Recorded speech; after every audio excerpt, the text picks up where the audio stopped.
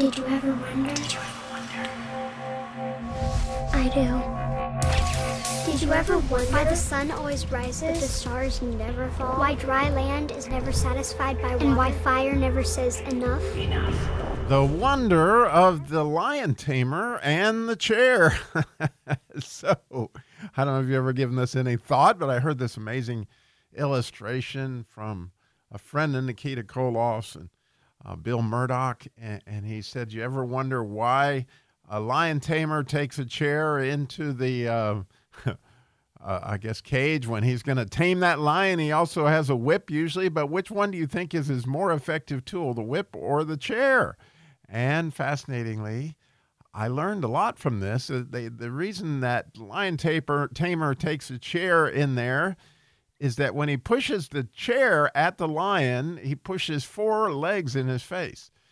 And the idea of that is the lion doesn't really know how to deal with 4 things coming at him. He knows how to deal with one thing coming at him, that's the whip, and you'll see him swipe his paw at it. But when he sees the chair, he has a tendency to just sit down because he's overwhelmed by what's coming at his face. And I don't know if you've noticed, I think that Satan is particularly good at pushing the chair in my face. It's oftentimes, he overwhelms me with all these things coming at me at the same time.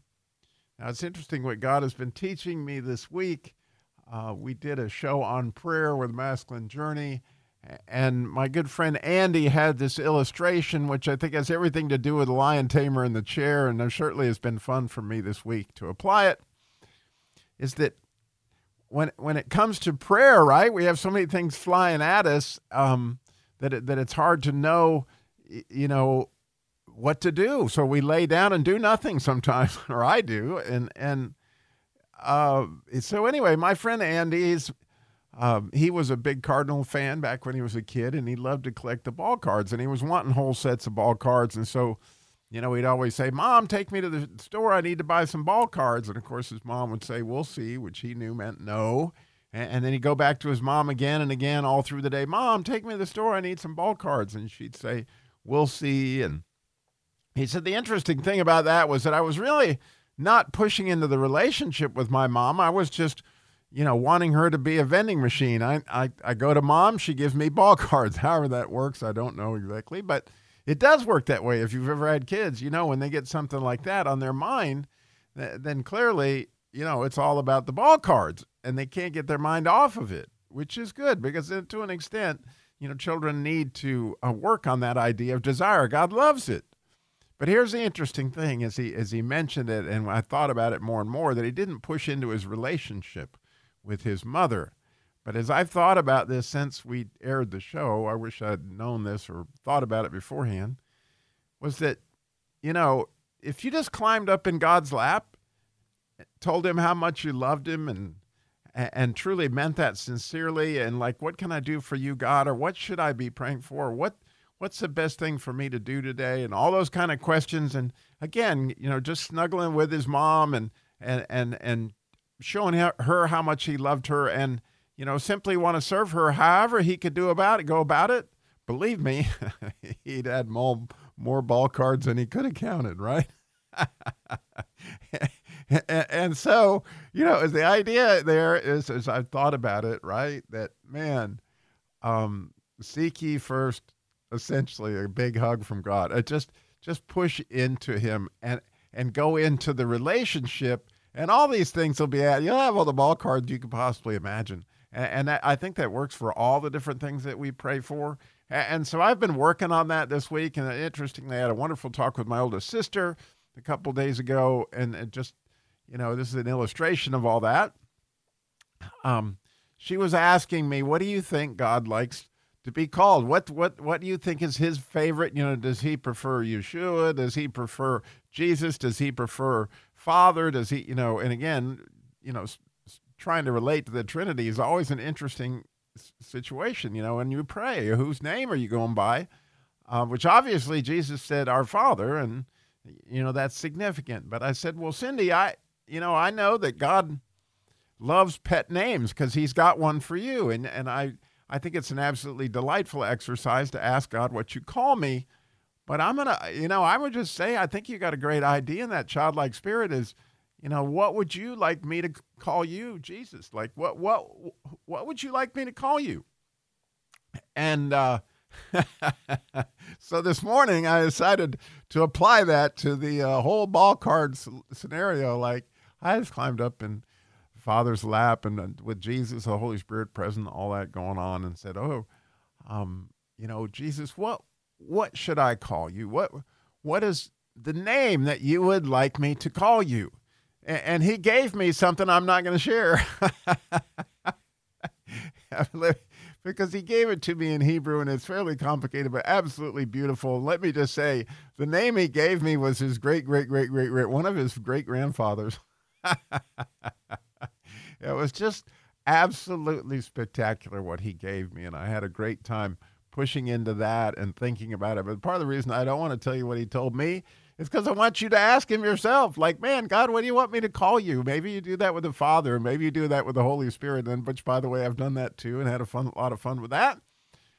And then I said, well, is there any new names for me that you would like to use for me? Or, what do you call me? What would be a good name, a good pet name to call me? And he said, well, Robbie, I don't know if you really thought about Robbie.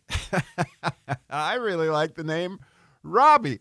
And the interesting thing about my name Robbie is that originally when I was born, my name's Robert Bruce Dillmore Jr. All right, I was named after my father.